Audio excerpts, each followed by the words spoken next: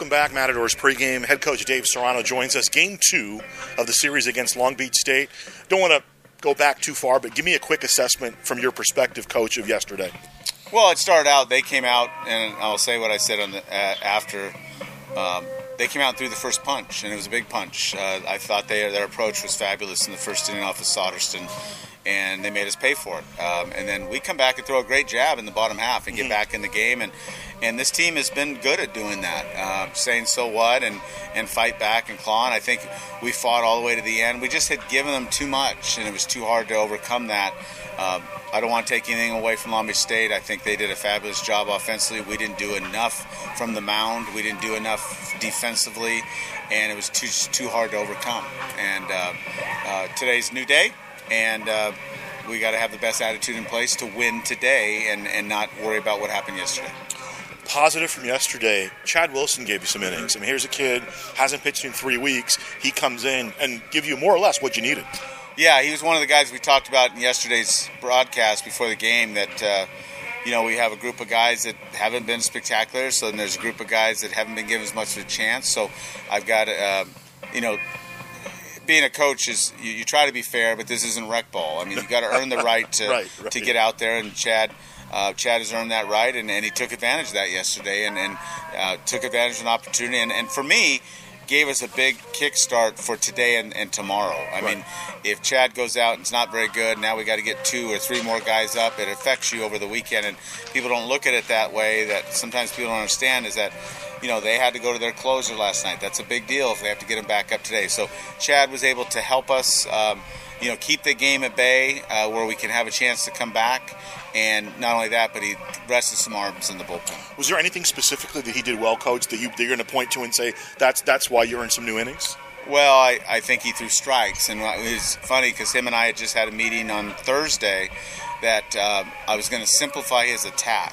Chad gets really caught up in his slider and whether his slider is good or bad that day, and it affects a lot of other things about what he's doing on the mound. And I told him our approach was going to be we were going to lead with the fastball, and the changeup was going to be the second pitch, and the third pitch was going to be the slider only in count leverages. And I think he stuck to that plan, going back to what Long Beach did. He stayed to that plan, he trusted it, and he was just throwing his good little sinker over the plate that they weren't getting good swings on, and he threw strikes, and that's important for Chad.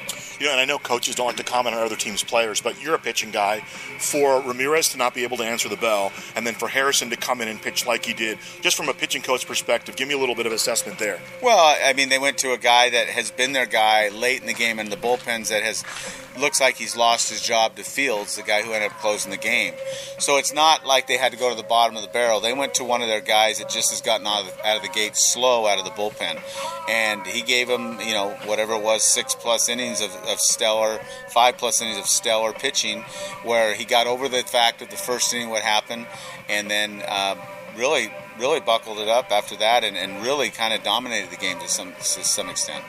Looking at your lineup card today, Coach, I saw Nathan Barraza in at first base. He came in yesterday, and since I've been watching him, he didn't play a whole lot last year, but he's an intriguing guy, right? Great athlete, can play a number of positions, and even in high school as a young guy, I think as a sophomore, he had 46 RBI on a CIF championship team. I know probably defense is the reason he's there, but give me a little bit about Nate and your relationship with him and how that's developed.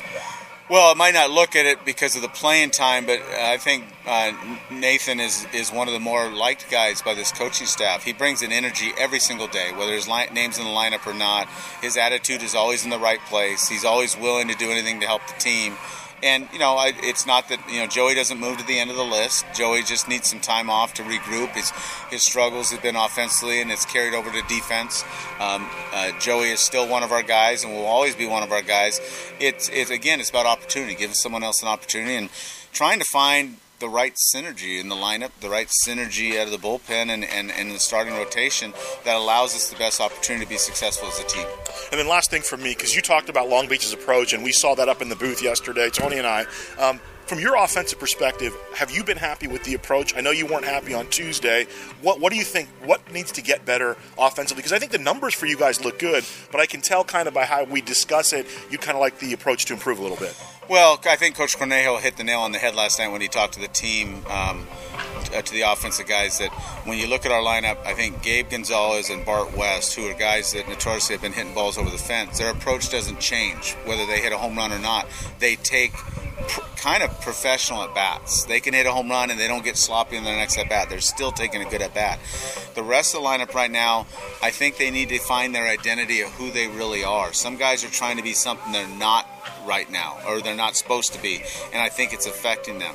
Kai Moody is a guy that we look to as our guy, is hitting too many lazy fly balls, and so he's got to get back to beating infielders, sticking to the middle of the field, and beating, and that's where his success came from last year. And there's other guys in the lineup too.